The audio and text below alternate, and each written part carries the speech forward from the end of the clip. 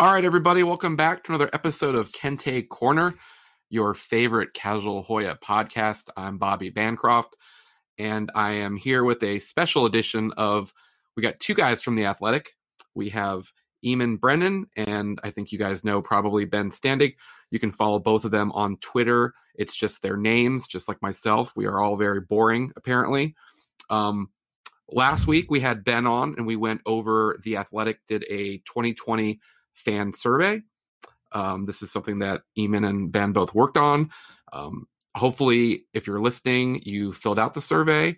If you did not and you want to read the survey, I encourage everyone to sign up for The Athletic. You can go to both of their Twitters and you can find the article and you can sign up through that. It was a really good survey. About 350 people answered. A lot of good questions, a lot of good answers.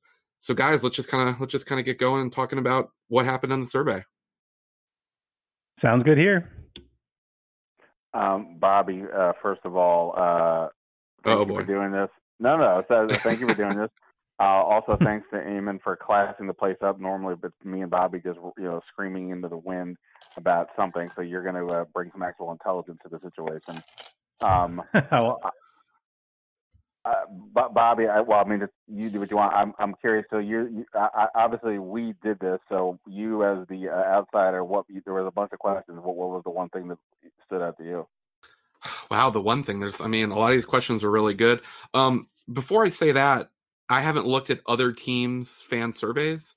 I am a subscriber to The Athletic, but I just haven't had the time, even though it's a pandemic and there's a lot to do. Or there's not a lot to do. I thought about 350 people. I think it was up for 5 or 6 days. I thought that was a pretty good turnout. Is that seen by you guys as well? Yeah. From what I've seen, that's a solid number. Okay. I haven't. I think that was probably right around what the UConn one was, which nice. Was one of the earlier ones that we did. It's right in that same range. I remember the one that I worked off the first time I did one, which was for UVA. Was Oklahoma City Thunder, or was it General Oklahoma one? Something like that. But that had a roughly the same number of Thunder fans in there. So, that's an NBA team with theoretically a lot of support. So it's a pretty healthy number. I will say Virginia was larger, but I don't know. It seems like we have a lot of UVA people signed up. So well, hey, they're coming off a national championship. It's true. There's a lot of enthusiasm around Virginia basketball, if you didn't know. And if people want to look under my name on The Athletic, you could find the UVA survey. And sorry, my dog's barking in the background. That's perfect. And it's already happened. And the UVA survey is like, general satisfaction with the program. I think it was like 97% gave it a 5-star rating. It was like super high. Like, it was like, a dictator in a third world country couldn't goose a vote to make him look that popular. So, but no, yeah, Georgetown was a good number overall for sure. Okay, cool. Yeah, I thought it was pretty good. Getting back to Ben's question, I would say just right off the start, Georgetown's star for next season. Like, I know, Omer Yurtseven was hurt a lot at the end. It didn't play, and Qudus Wahab had some promising minutes, some promising games. But to have him over, I thought Jamarco Pickett, and it was close, but to me that was like, wow. Yeah, I was a little surprised by that too. I mean, I feel like there was enthusiasm. I feel like at the games last year there was enthusiasm around Qudus that maybe there wasn't for some of the other guys, and maybe it's sort of the attraction of potential as opposed to a guy you've seen for 3 years who maybe hasn't quite got all the way there yet. Yeah, I mean, it feels like Wahab is almost like a recruit still, and people like recruits because he was, kind of was around but wasn't really doing a lot, and all of a sudden you're like, oh, wait, what's going on here? He actually got some upside here where Pickett's been an unbelievably frustrating player for 3 years, and Blair's totally solid, but not a star by any stretch. So yes, I was surprised too, but I think if you're desperate for optimism for this program, that's probably the way to go. Yeah, and I think that if you're a realistic Georgetown fan, if there is a season this year, it's unlikely Georgetown's going to make the NCAA tournament, assuming it's, like a normal season, a normal tournament, all that stuff. So when you look to Cudis, I think you're also looking more, like you said, a recruit. It's more optimistic that when Georgetown, if they turn around under Ewing, Cudis will be a part of that, whereas Pickett will, have a good 4-year career, 1,000-point score, but it's, Wahab is more of the future. And he's sort of like, that 2022 question, like he'll be around for that.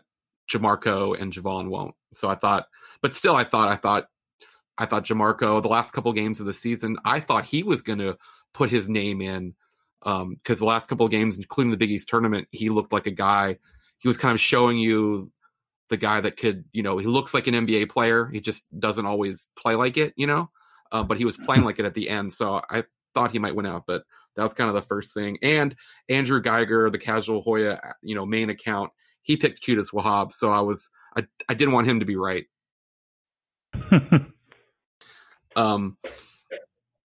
So Eamon, and this kind of goes along with that. You were at a lot of games last year. I know we spoke here and there. This goes with that question. And there's another question down there. Where do you feel the program is going? Everyone that's listening, we have good listeners, good loyal listeners. They've heard Ben and I say the same things a million times, right? What's your sort of, look towards next year as far as, Cudis and sort of just Georgetown, like just a quick little, where do you think they're kind of going? Yeah. I think it's, to me, it feels like it's a little bit back to square one, in a sort of, coaches have rebuilding cycles and it's well-worn territory, but, you want to be at certain places after year 3, year 4, getting into year 5, where that's kind of where you want to have your program. It's not going to be self-sustaining by that point, but you want to have at least a couple groups of guys having come through that you're kind of mixing here and there. And it's not just one group. And I think what happened this past year in terms of the roster exodus, I think if you look at where Georgetown was at the beginning of last season, I was really positive about them. It looked to me like a tournament team, young group of sophomores that were really good as freshmen, had a lot of flaws, but you could see them growing as a group for 3 or 4 years. And that all kind of getting pulled out of, the rug kind of getting pulled out for various reasons, which we can get into, which is kind of the topic of another of the survey questions. I think now you look at what the roster is and you look at the recruiting a year or two down the line and you say, okay, Georgetown in a year or two might be getting back to where, they're pushing to get in the NCAA tournament, but it feels almost like a first or a second year again. Whereas that, sort of that momentum and progress that was there heading into Ewing's 3rd season, and okay, you can kind of see the sort of shape of the rebuild coming together. That's all kind of gone now, and I can understand if Georgetown fans are frustrated by that because covering the team a little bit more closely, not at every game, and definitely not sort of in the trenches in the way that some other people are, but. There did seem to be a real sense of momentum for a couple of years there, and I think that's kind of faded a little bit now. I mean, totally agree with all that. And I guess if we look back to Ewing's actual first, he had Jesse Govan and Marcus Derrickson. Right now, we're projecting Cudis Wahab to be maybe them, if that if they're lucky, right? If he said he's going to be those guys, I mean, you'd be like, okay, that's pretty good. So yeah, I mean, it's almost even way more unknown than it was, and I think that's what makes it so tough. Like one of the other questions is about the level of optimism on the scale of 1 to 5, and when we talked about this the other day previewing the survey, I can't remember what Bobby and Andrew both said, but I think they were both in sort of the 2 to 3 range, somewhere in there. Yeah, and that's where the bulk of the people are with 2 eking out the 3, and I think that's the right vibe because it is like, I mean, obviously we don't even know if we're going to play this season, but realistically, unless Wahab and some others make massive leaps, they're probably not making the tournament again, and that's where you're like, oh man, like where are we here? How long is it going to take to turn it around? Yeah, so that kind of goes. Those 2 questions were. I know when I answer them, it was kind of like, are you satisfied with the program? How would you rate Ewing? They kind of have to be linked together. You can't really go that far. You can't, do a 5 for one and do a 2 in the other. You kind of have to, they're kind of very closely related. And I know I get accused a lot of being negative on Twitter. So when I think I kind of cheated, or not cheated, but I kind of gave a cop-out answer. I think on one of them I said a 2.5, which obviously isn't, that wasn't part of the rules. But I thought there might be more optimism, because you do see there is a lot of optimism on Twitter, and the fact that I think if you were going to fill this survey out, I thought that it might lean a little bit more that way. So I was pretty interested to see that. In my opinion, the fan base does seem to be kind of grounded in reality. Yeah, I mean, I think I agree. I feel like, so I was surprised there were maybe as many people who put 4 for both of those answers as they did, just because it's been a while since Georgetown's been in the NCAA tournament, right? And last year was a disappointing year in a lot of ways. Not just not getting to the tournament. It's one thing if the team, as expected last year, wouldn't have gotten to the NCAA tournament. That would be maybe more of a coaching thing. That would be like, okay, well, this is a pretty talented team that everyone kind of expected to get to get back on track, and it didn't happen. And why is that? And then you start looking at coaching probably. The fact that all these guys are just gone now, I feel like would depress things even a little bit more. I guess it's all about perception. Twitter is not reality. And that's why these surveys are actually really helpful, I think, not just for us, but for a fan base trying to get sort of a sense of itself and where it's at. Like, of course, no kidding, Virginia fans are happy with Tony Bennett. Like, of course they are. Like, they're a number 1 seed every year, and they just won the national title. I think where the reason this one was so interesting to me is because it is a little bit more muddled. And you do see sort of the diehard love for the program itself and some of the other questions. I thought that was a really fun part of it. But the actual sort of month to month, year to year, where are we currently as a program sort of thing was muddled with some optimism and definitely a lot of, almost like Ben said, almost 80%. How satisfied are you with the state of Georgetown basketball? Answered either a 2 or a 3. That's a hefty contingent of people who are below positive, I guess.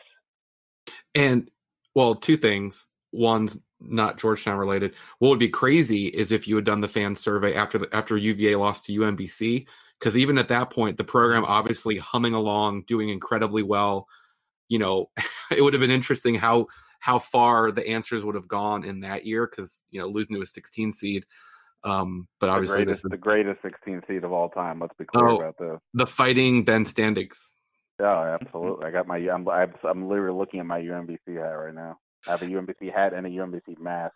I may wear them both tomorrow just in honor of this.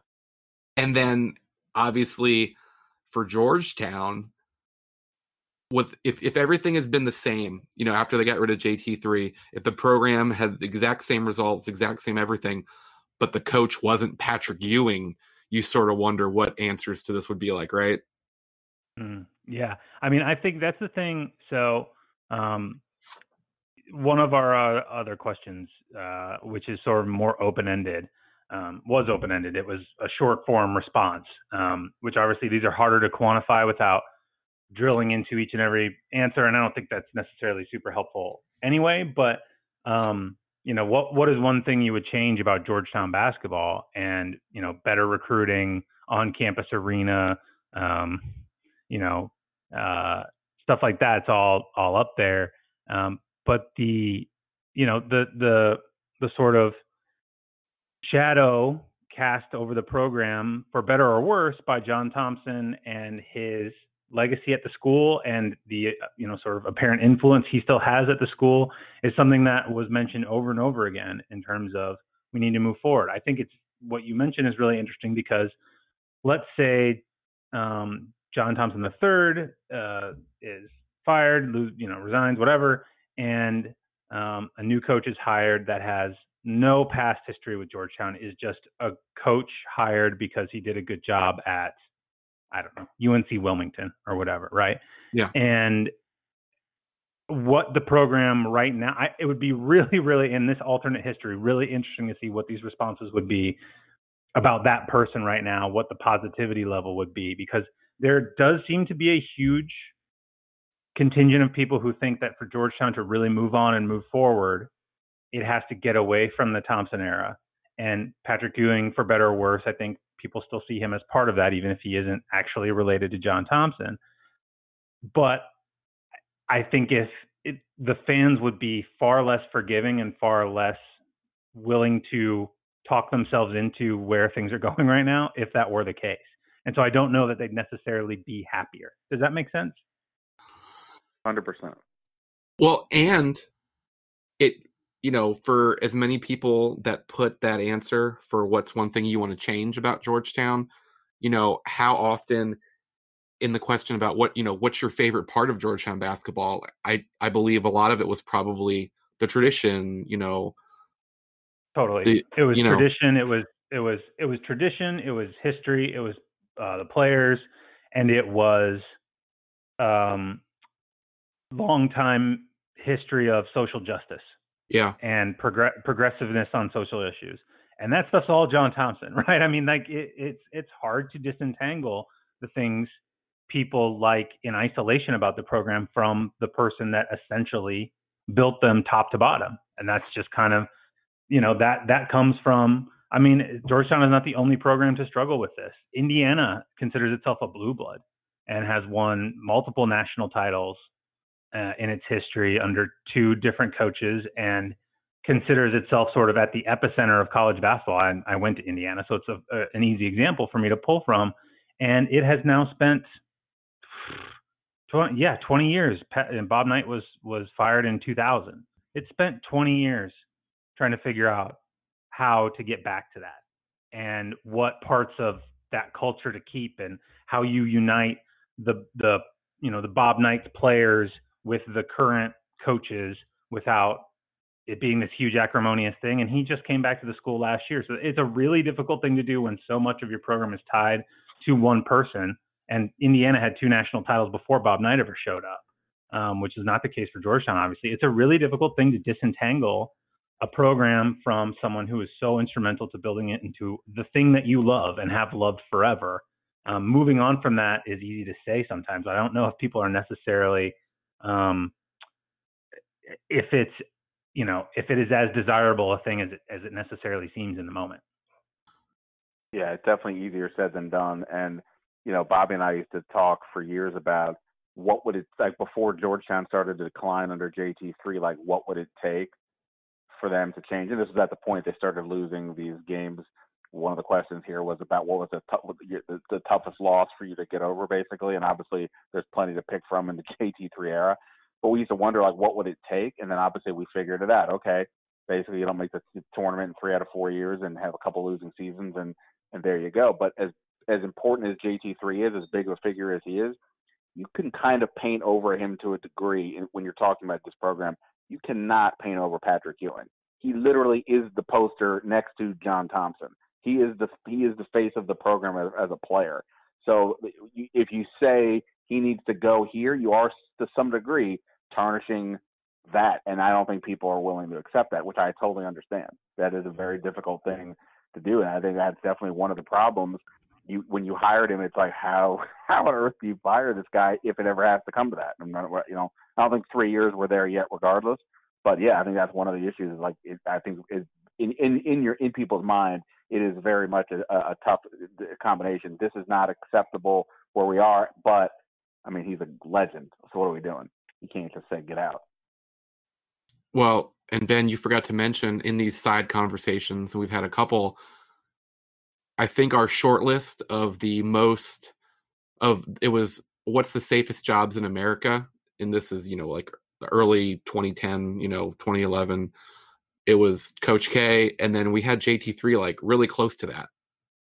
And then what we often went to was, well, clearly they're not going to get rid of him. But if they did, obviously the short list is Patrick Ewing.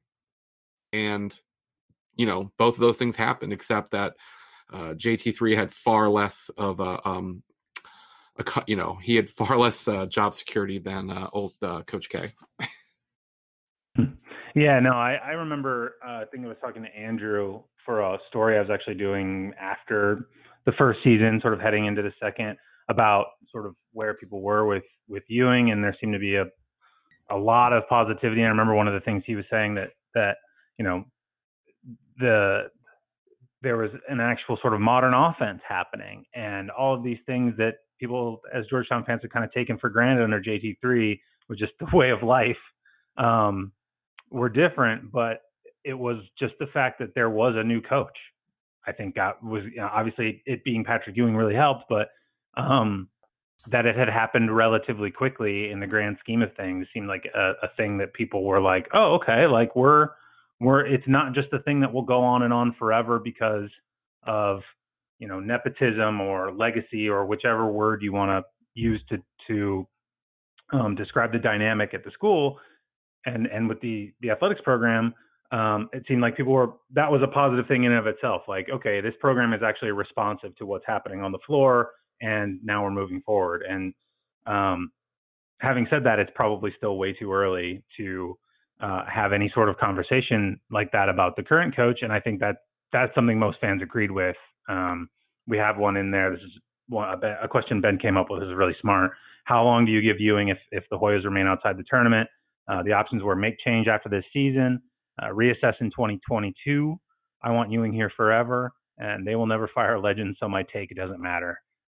And 60, almost 64% said reassess in 2022, which I think is fair, right? I think that makes sense. It's not get this guy out of here. Very few, that was the least popular answer, but it's also not I want him here forever or he'll never get fired. It's, let's be realistic about it. He's not going anywhere anytime soon, but in a year or two, let's have a conversation if it's still bad. Yeah. And, let's try to not point out smart things that Ben does, if we could try. Okay. No, my bad. All right. I'm a first time on the podcast. That may have been it. And this kind of goes to the Exodus question. These are all kind of related. The survey is really good. Go to The Athletic, subscribe if you aren't already doing it. You can check out this survey, and there's other Georgetown stuff and all kinds of college basketball stuff if you can follow Eamon. But when Patrick Ewing got the job as a first-time college coach, first-time head coach anywhere, it seemed like everyone said, okay, in year 3, that's where I think that's the realistic NCAA tournament. And it looked like they had built that, right? You said that when the podcast started. And I agree. I think Ben agrees. They looked like a tournament team if a tournament was going to happen. But everything changed. So now that it's year 1, I almost feel like reassess in 2023 is almost kind of the thing, because they're lower right now than when Ewing got the job. So I think it's I don't think if the expectation is in 2022 they're going to make the tournament, I think that's really optimistic. And I don't know if I would use the word unfair because, at some point, you have to make the tournament. That's what this is all about. But I would say it's probably even like a year longer than that, just because they're back to square one again. And that goes with the Exodus question, and which was it was a pretty even answer of, with the 4 guys transferring, was that the coaching staff's fault for putting a group together that couldn't get along or whatever happened? Or is that just how it goes sometimes? And it looks like that was pretty split if you have a poll margin of plus 4.5 or something, right? Or plus or minus. Yeah. So that was a question I was interested in because I'm always interested in where fan bases go with the question, like how much is a coach's fault? Because we live in a world now, or an NCAA now, I guess, an NCAA structure now where coaches no longer have plausible deniability. You are understood to, you are assumed to have perfect knowledge of basically everything that goes on in your program. You can't pretend like if your assistant coach gives a guy a manila envelope full of $10,000 that you had no idea what was going on, you get punished too. But programs don't always work that way, and especially with the way the Georgetown situation worked out with the guys who were dismissed, essentially, and James Akinjo, who was not part of that cohort, but left the same day as Josh LeBlanc. And so some people kind of threw him in there quickly, even though he didn't, he's just transferring for reasons of apparently not being able to get along with either Mac McClung or his sort of general sense of his role, or all of the above. And then obviously McClung played out the season and then left in a sort of a weird circumstance after Ewing had basically said he was coming back to school. It was kind of a mess, but I was interested to see, did people think that does that ultimately fall at the coaching staff's feet, whether Ewing or whether assistants or everybody? And it was 57-43. So yeah, it was pretty split. And I think I wrote in the sort of summary, I thought maybe I probably, in retrospect, should have put a third answer in there, like a little bit of both. That might be where I kind of come down on it. Like, college basketball players transfer all the time now, and they do it from every school, and it just happens. So you kind of have to live with it. I think the timing of like James Akinjo deciding to leave and not being able to get him to sort of stick it out for a few more months is rough, but it happens. But losing McClung felt like in some ways maybe sort of an own goal in some ways. Maybe not. Maybe I'm reading too much into that, but there is, I feel like, a little bit of both in there, and that's not a very fun answer, but it might be the more realistic one. An own goal. I like it. Oh, you both are like soccer guys, so I should probably steer the conversation away quick, or I'm going to hear about 0-0 or yes, the very difficult soccer concept of an own goal that obviously does not translate at all. While we have a guy here who covers like not just Georgetown but covers like all of college basketball, basically, one of these questions I want to connect to sort of the picture we're in right now. There's a lot of question marks with regards to this season, and look, obviously everybody, we see what's going on with college football. Goalposts keep changing constantly. Big Ten cancels the non-conference schedule, and they put out a regular schedule, and now it's not even going to happen. They're going to delay it till the fall, and basketball's got some more time, but the schedule aspect of it is still something that, if you're going to keep sort of taking one step back at a time rather than just automatically canceling, I'm imagining we're going to start hearing more things about schedules, conference play only, or maybe non-conference in a limited fashion or whatever. So one of the questions was about, do people care about basically Georgetown and Maryland playing anymore? And this would have been a question to ask almost regardless of whether there was a pandemic or at all, because it's always a pretty easy question to ask. And I was sort of curious myself, because as somebody who grew up here and always wanted this game, I've kind of grown indifferent a bit. But by and large, the answers were pretty positive. I'm not looking at it in front of me, but I think it was like over 70% were high, either highly favorable or were down with it happening. And my question is this: and this is what I don't know. What's your sense right now of schedule dynamics in college basketball? Meaning, it feels like, I know Georgetown and Maryland are not scheduled to play, but Georgetown had games, all around the country, which are clearly not going to happen. The tournament out in California they had was a pretty big deal. That's not going to happen. I would presume, some of these, interconference things, Big Ten, or Big East, Big 12, Big 10, whichever ones they have. But if they're going to try to have something close to a real schedule, it feels like the schools that are near each other, this is the perfect opportunity to just say, hey, this is a good for both of us, regardless of whatever nonsense keeps us apart. So shouldn't one, Georgetown and Maryland look to play this year, and two, more broadly, what's your sense of non-conference schedules? Do you think we could see things like this where teams look for geographically desirable opponents that they can drive to, rather than being realistic, is not going to be able to go to the Bahamas or other parts of the country or the world? Yeah. So it's, as every coach says to me when I talk to them about it in the past few weeks, it's very fluid. But no, so we did a thing on The Athletic earlier this week, which we basically spent all of last week working on, myself and a bunch of my colleagues at the College Hoops Desk, putting together this like massive 357 team, 44 pod method to get teams non-conference games, basically. And it was essentially, we took all these teams in Division I and put them in different regions that made geographical sense. So the one that I worked on primarily was the Mid-Atlantic. So it was like Delaware, Virginia, Maryland, DC, West Virginia, and then I stole Eastern Carolina from Marks, who was doing the Southeast, because they're like 2 hours from Richmond.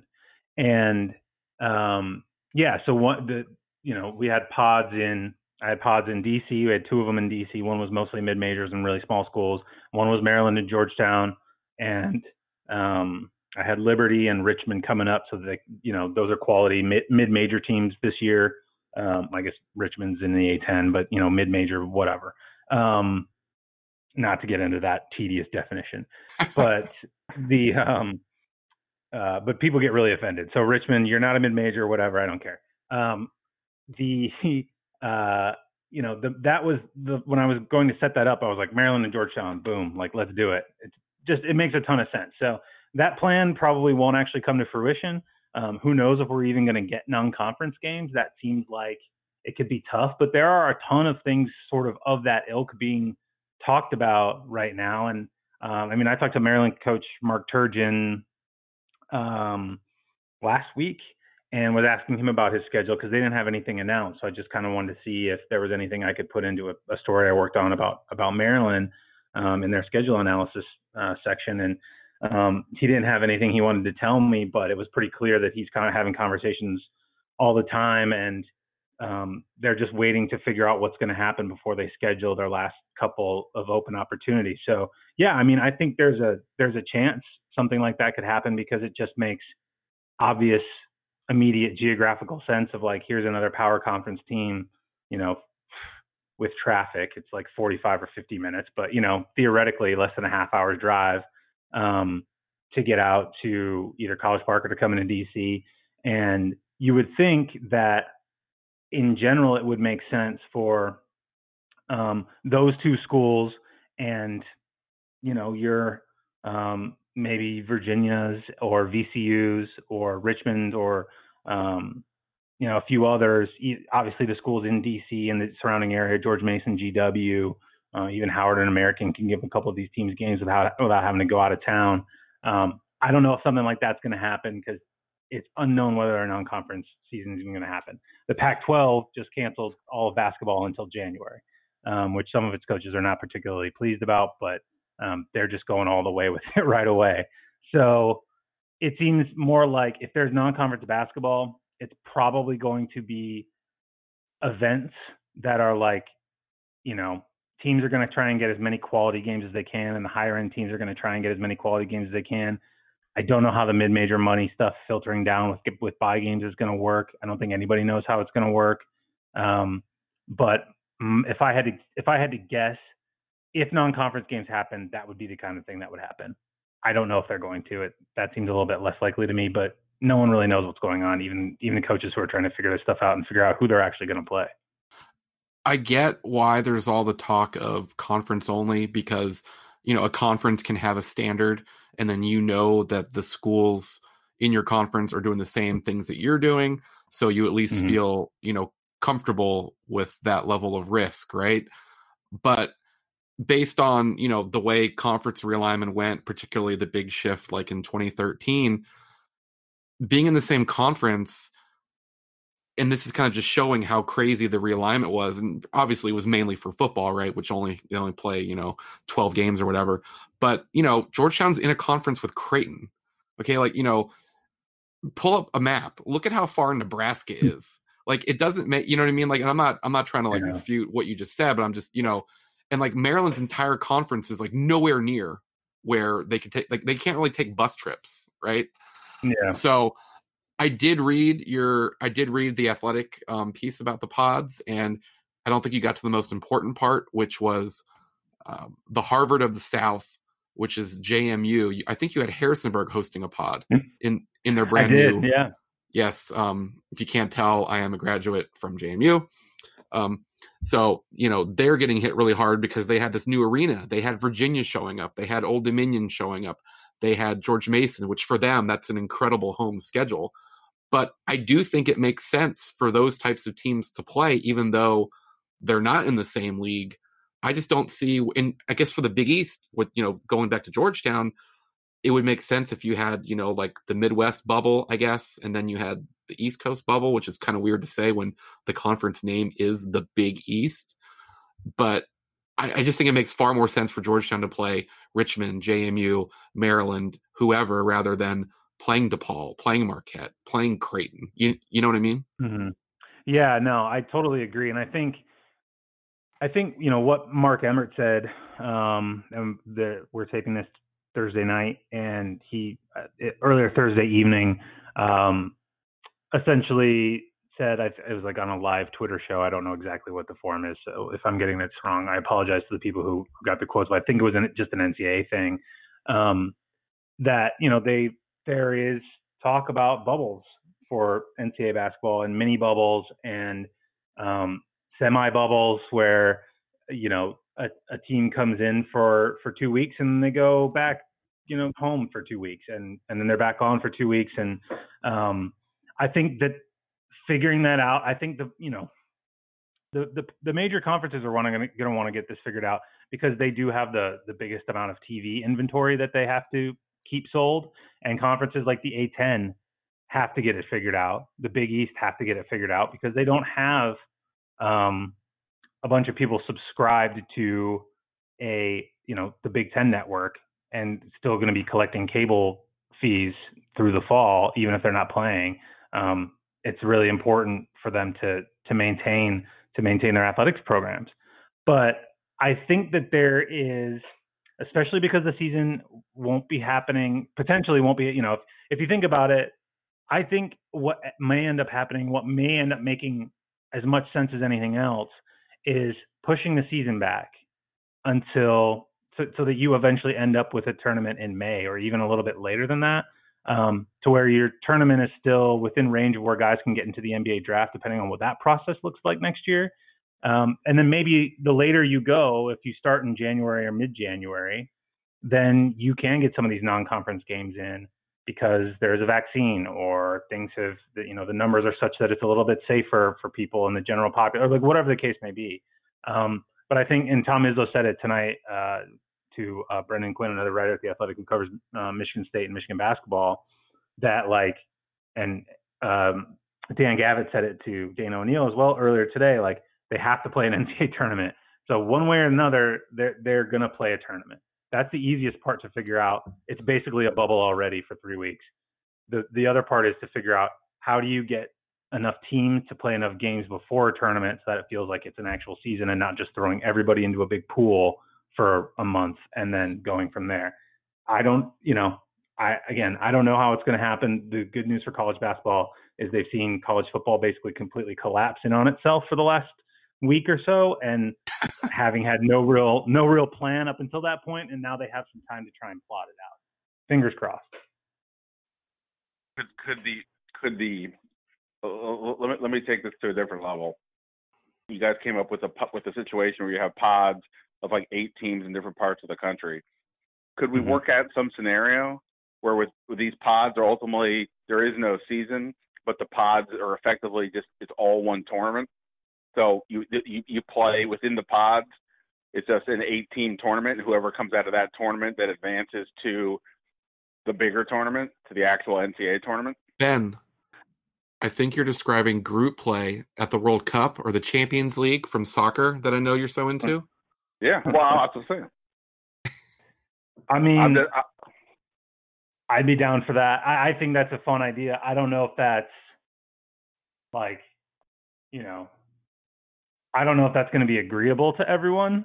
Like at the end of the day, I think the NCAA, the other good thing about basketball as compared to football is the NCAA has no real power with football, because it doesn't it doesn't run the bowl championship series or whatever it's called now, the football playoff thing.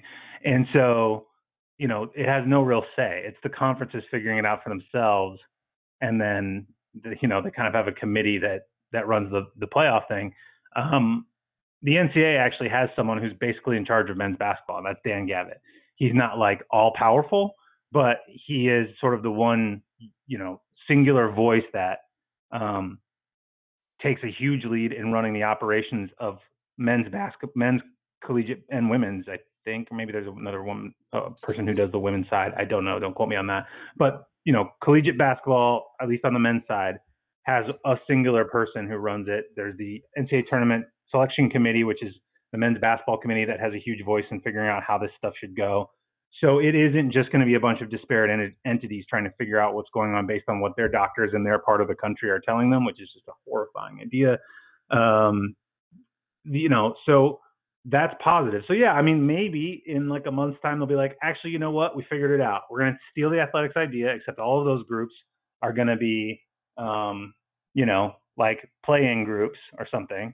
And then we'll have, they'll bubble up for a week or two, and then we'll have everybody come into one giant bubble in, I don't know, whatever place has the least virus at that point. Somehow the state of North Carolina will certainly have a bubble. I promise that. And maybe it'll be Harrisonburg. Who knows? Harrisonburg is just an incredible small town. I mean, I've been through it before many times driving down to Southeast Virginia and beyond, but I've never stopped. So I'll have to do so next time. Well, sure. You know what? There's a perfect opportunity now that they have a brand new arena. Yeah, no, I mean, that's what I said in my write-up for the thing. I was like, hey, JMU's set to open its new arena, this year. Let's put that baby to use. You can't just have it sitting there empty. So yeah, no, I mean, again, this is all spitballing, but I think the thing with college basketball that is encouraging is that there is a centralized sort of authority, and B, I think a little bit more willingness to explore scenarios like this. And with college coaches, there's typically a little bit more unity. Guys work together, and the college football side is a little bit more paranoid and suspect of everybody else. And there isn't that sort of like collaborative culture that a lot of college basketball coaches have, where, they've been talking to each other for 6 months now, trying not to drive their wives insane. So it'll be interesting. It'll be interesting to see how it sorts out. But I think these are the kinds of ideas that are like, you bring up our idea to people in college basketball, and they're like, I mean, I don't know, maybe, yeah, we could maybe work something like, it's not immediately like, haha, okay, yeah, cool, good idea, but no thanks. Like there's, a version of that may end up becoming a thing, or maybe something totally different, but I think they're at least looking at different scenarios. You mentioned that you talked to Mark Turgeon recently. Have you tried to reach out to Patrick Ewing? No, but I do have a story at some point coming up on them that I'll have to be writing. I think it's like in a month or something. So I haven't talked to him recently now. Okay. But that conversation will be happening. Hopefully he doesn't read the survey. Though, I did talk to him about our Georgetown draft that Ben and I and my colleague, our colleague Brian Hamilton did a while back. It was just about like drafting the best Georgetown players of all time. Yeah. When we were looking for content in the post-COVID world. And he was cool on that. He didn't like my team because I didn't pick him number 1 overall. Because there's a lot of bigs, you weren't on, but Ben described the draft process and the snake. So it didn't really make sense to pick him first, right? No, I mean, I still got Dikembe Mutombo. Yeah. Like on the way back. And obviously he was an amazing player, but like the program hasn't had very many Allen Iverson level guards. So not many programs have. But no, he did not like my draft very much. I as soon as I took my pick, I was like I'm like, wow, that was smart, Eamon. I am so smart. And then I was like, oh wait, I have to talk to Patrick Ewing about this. I have to convince him that my team is better, even though I didn't draft him first. He wasn't pleased. Yeah, it's amazing. I'm so glad that was you, not me. Yeah, he was. At some point in the interview, I told him that. I was like, you know what? It dawned on me shortly after I made my pick that I would have to be explaining this to you and trying to convince you of why I did the right thing. And I was like, it's not sounding like I'm convincing you. He's like, no, you're not. So yeah, that was my challenge. That was the last time I talked to him, and I think it was right before the McClung thing happened. So yeah, haven't had a chance to swing back that way yet, but a long off season. We'll get there. It's while we have you here, I'm just sort of curious about this. Obviously, you just mentioned you've talked to Turgeon, you've talked to Patrick. I mean, you obviously talk to lots of coaches around the country. Everybody is different just as a person, but they're all coaches to some degree. So you have to sort of compare them to one another in various ways. And I'm just curious, just as talking to him, because we are in there, we ask him questions at press conferences, we ask different coaches questions, and you get some sense, even if it's a little bit fraudulent, but you get some sense of what they're about by these answers. How does Patrick Ewing, when you deal with him, is it comparable to most other coaches? Is it completely different? He is a basketball icon, where most coaches are just a guy who has that job at the moment. He is different, but also it's he isn't the most loquacious guy out there. He doesn't always give great answers. How do you compare him to these Division I coaches? Because also in the recruiting trail, they're competing against each other, and how you come to project yourself matters. Yeah, for sure. I definitely, the first time I talked to him was actually like for a one-on-one interview in his office a couple years ago now. It was after his first season. And there was definitely the sense, as someone who grew up, I was born in 1985, grew up watching the NBA in the 90s. I was a massive Bulls fan, but, obviously saw a ton of Patrick, so there was like a moment there where I was like, all right, getting my notebook out, setting my recorder down. I was like, oh, wow, that is Patrick Ewing. Wow. Okay.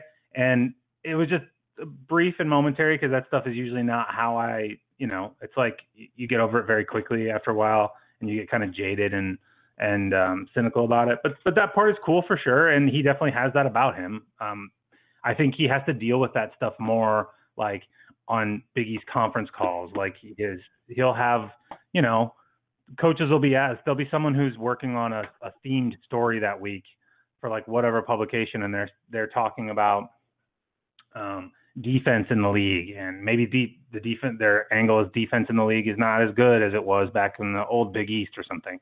And he's absolutely going to get asked about when he played and how it was when he played, and there's just more of an emphasis on that for him. But I bet probably gets a little bit annoying. I don't know for sure. Maybe he doesn't care.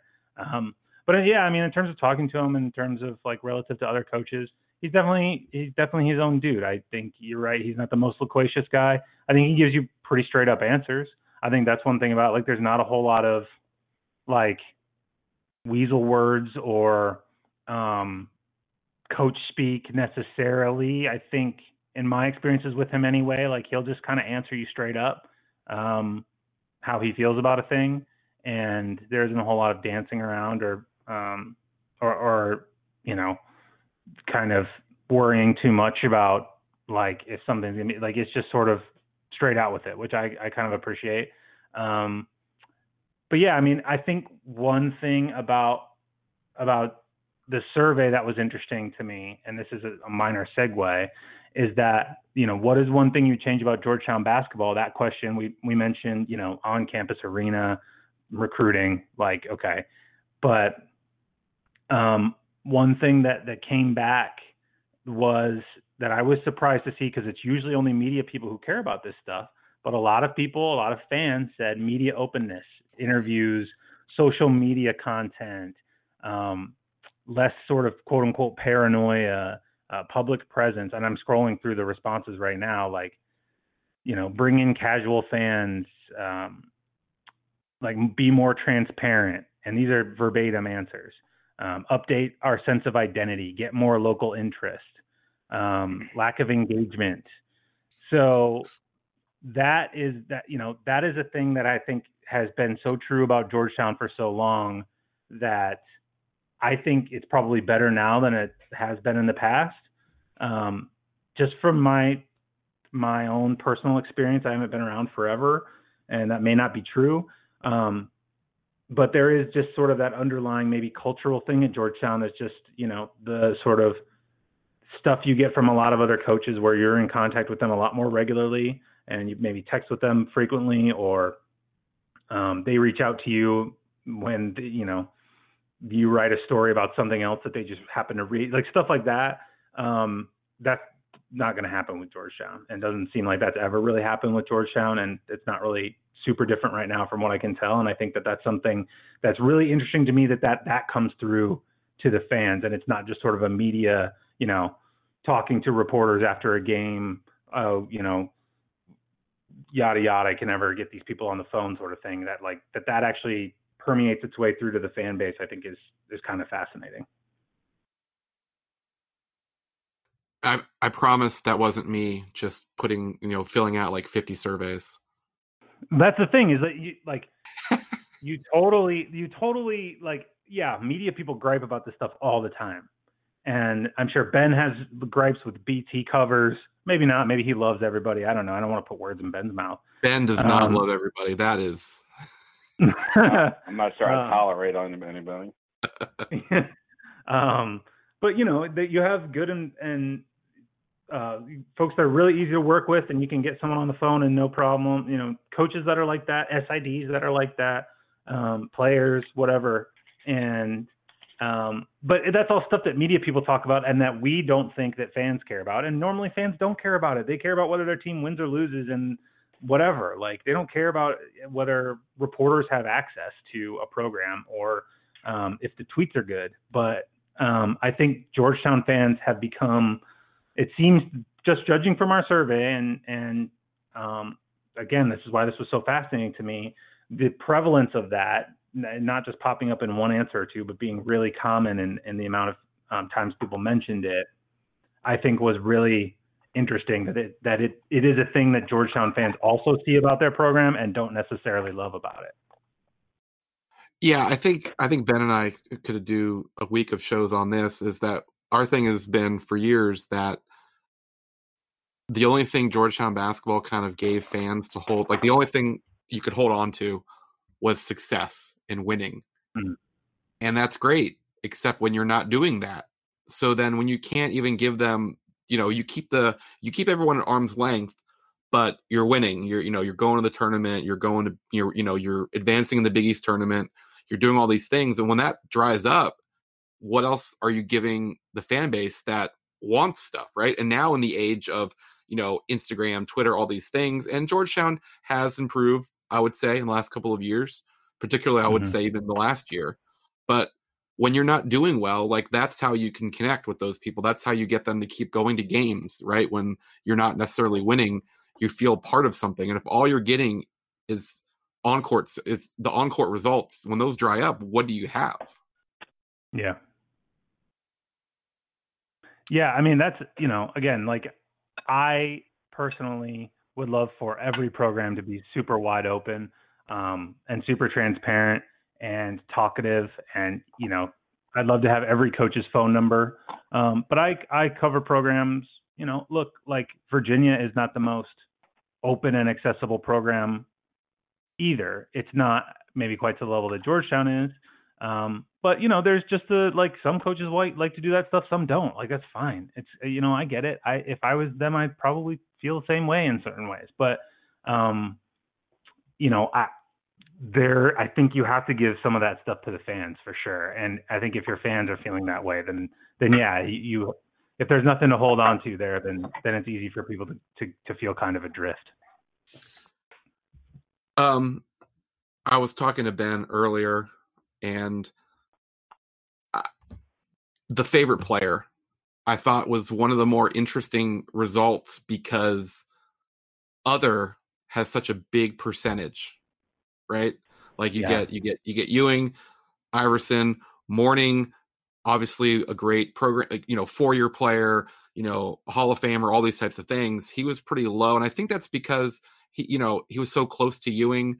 I wonder if it had been like Jeff Green or Hibbert, someone from the 2000s, maybe there would have been some more, or there would have been less write-in votes. But do we have a sense for who some of these other players are, or was that just?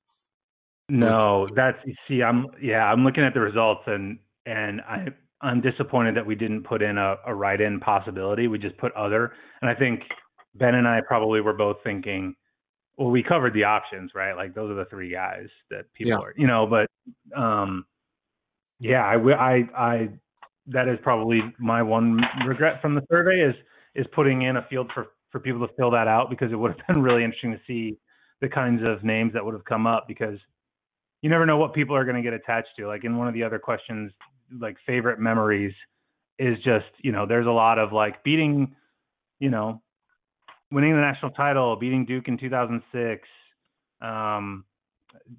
Jeff Green's bucket to get to the Final Four, yada, yada, yada, beating Syracuse. But there's also like walking home after a snow day, a really snowy night, or like trying vodka for the first time on the Villanova rooftop, like whatever. Like that's awesome. There's all sorts of stuff that is in there that's like people's favorite thing about the program isn't necessarily the most successful thing about the program. And so, yeah, there's probably a lot, if people could have written that in, there's probably a lot of under the radar or guys I wouldn't even know of that they just were like friends with or formed an attachment to over 4 years on campus that don't have anything really to do with the success they had at the program.